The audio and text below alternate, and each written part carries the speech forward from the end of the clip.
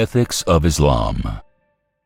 Islamic Ethics, First Chapter. The first chapter of the book explains 40 of the most important vices and their remedies. All of the following information is translated from the first chapter of the famous Islamic book Bariqah, written by Abu Sa'id Muhammad Hadimi rahimahullahu ta'ala. This book, originally written in 2 volumes in Arabic, was published in 1284 Hijri, 1868 AD, in Istanbul, and was reproduced in 1411 Hijri, 1991 AD, by Hakikat Bookstore. Muhammad Hadimi rahimahullahu ta'ala passed away in 1176 Hijri Qamari, 1762 AD, in his birthplace Hadim village of the city of Konya, Turkey. Vices and methods of cleansing oneself from them. Things that harm men in this world and in the next are due to vices. The essence of a man's spiritual loss is his having vices. Man's avoidance of vices is called taqwa. Taqwa is the most precious of all worships. Decorating something requires that the thing first should be cleansed from all dirt and stain. Similarly, neither any reward, thawab, will be given, nor any benefit will occur for the worships, unless the man who does those worships cleanses himself from the sin. The worst of all vices is disbelief, kufr. The good deeds of a person who does not have belief will not bear any fruit for him in the hereafter. A disbeliever who is killed unjustly does not become a martyr and will not go to paradise. The foundation of all virtues is taqwa. One should try hard to obtain taqwa and advise others to do the same, living in this world peacefully with others and obtaining the best of eternal blessings could only be accomplished by having taqwa. Vices cause disease in the heart or soul. Any increase in this disease will cause the death of the soul. That is, it will cause kufr. Disbelief, shirk, which is the worst of all vices, is a fatal poison of the soul. Some people who do not have belief claim, "My heart, spiritual, is clean. You should look at my heart." Their claim is no more than empty words. A dead heart cannot be clean. There are many types of disbelief. The worst of all is polytheism. Any variety of a certain vice is mostly specified with its most outstanding characteristic. For that matter, the word shirk, used in ayat-i-karimas, that is, verses of the Quran al-Karim, and in our Blessed Prophet's utterances termed hadithi sharifs, represents all sorts of kufr, disbelief. Allah Ta'ala, in the 48th and 116th ayats of the Surah Nisa of the Quran, states that He will never forgive the polytheists, mushriks. These verses point out that disbelievers will burn forever in the hellfire. Shirk means to attribute partners to Allah Ta'ala.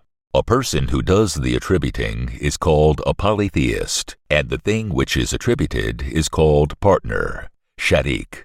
To believe that someone possesses one of the attributes of divinity means to make him a partner, sharik. The attributes possessed exclusively by Allah Ta'ala are called attributes of divinity. Some divine attributes are the following: existing eternally, creating, all-knowing, and healing the sick. To believe that a human being or the sun or a cow or any other creature possesses a divine attribute, and thus to respect or beg that being or creature, is called to worship them. Those things become an idol.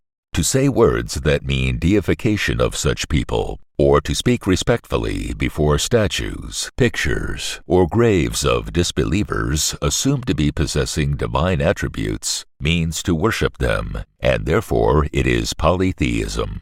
If one believes that a person does not possess a divine attribute, but instead he is a person loved by Allah Ta'ala, or alternately, if one believes that that person has served his nation much, and therefore deserves respect, Paying respect to his statues or pictures is not disbelief or polytheism.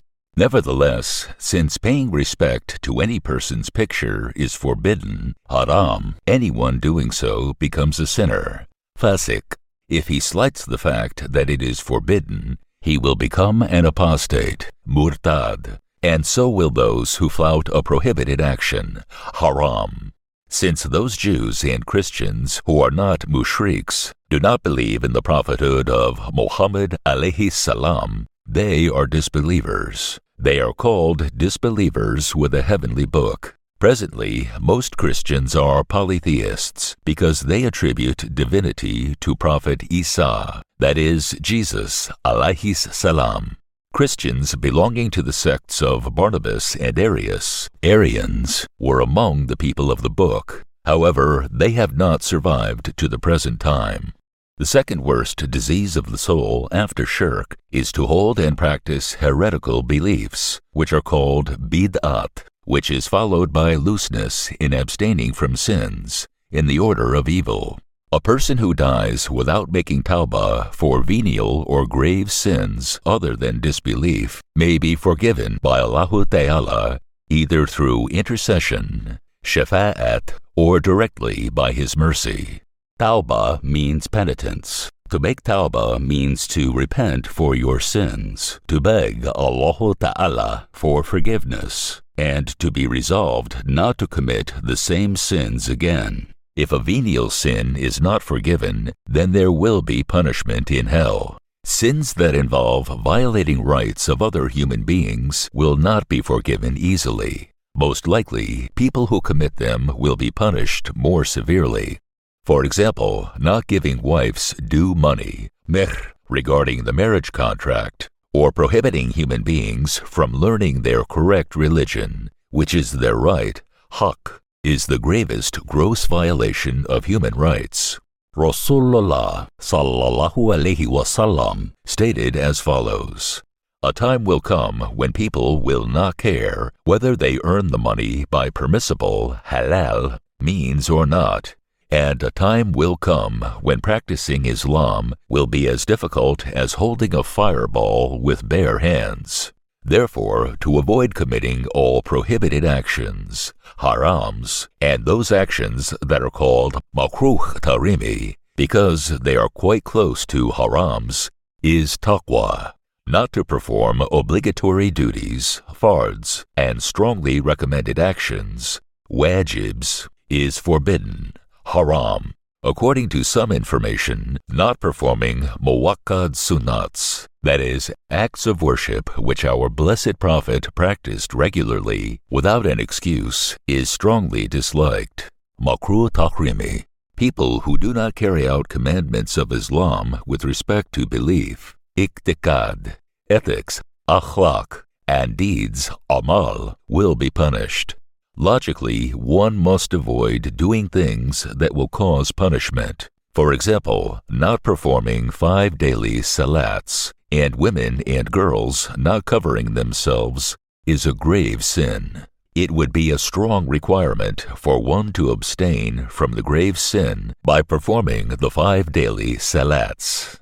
Nevertheless, in this book we will not deal with the subject matter regarding the things that must not be omitted.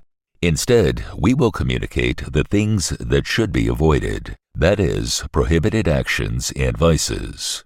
The things we should not do, prohibited actions, are committed either with a particular organ or with the entire body. The following 8 organs are very well known for committing sins: spiritual heart, ears, eyes, tongue, hands, stomach, sexual organs, and feet.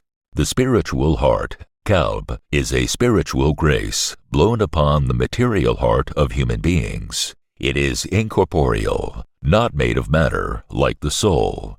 These organs themselves do not commit the sin. The sensing power of these organs commits the sin. Anyone who wants to attain happiness in this world and the next must prevent these organs from committing sins. The spiritual heart has to be developed into a state wherein not committing sins will be its natural habit. Malaka. Anyone who can achieve this state is called Allah-fearing, muttaqi, or pious, salih person. He has now attained Allah Ta'ala's love and approval and become wali to him. Wali, plural awliya, means a person close and beloved to Allah Ta'ala. It would also be piety, taqwa, to avoid sins by exerting yourself without its becoming the heart's natural habit. Yet, being a wali requires its being a natural habit not to commit sins, which in turn requires purifying the heart, and to purify the heart requires obedience to the rules of Islam. Islam consists of 3 parts: knowledge, ilm, practice, amal, and sincerity, ikhlas. 1. To learn the knowledge teaching the commandments, that is, fards, wajibs, sunnats, and forbidden actions, harams and makruhs. 2. To practice them in accordance with this knowledge. And 3. To do them only for the sake of Allahu Ta'ala. The Quran Al-Karim commands and praises all these 3 parts. In this book, we will only communicate those sins that are to be abstained from in order to cleanse the heart. They are called vices, unethical behavior, or immoral acts.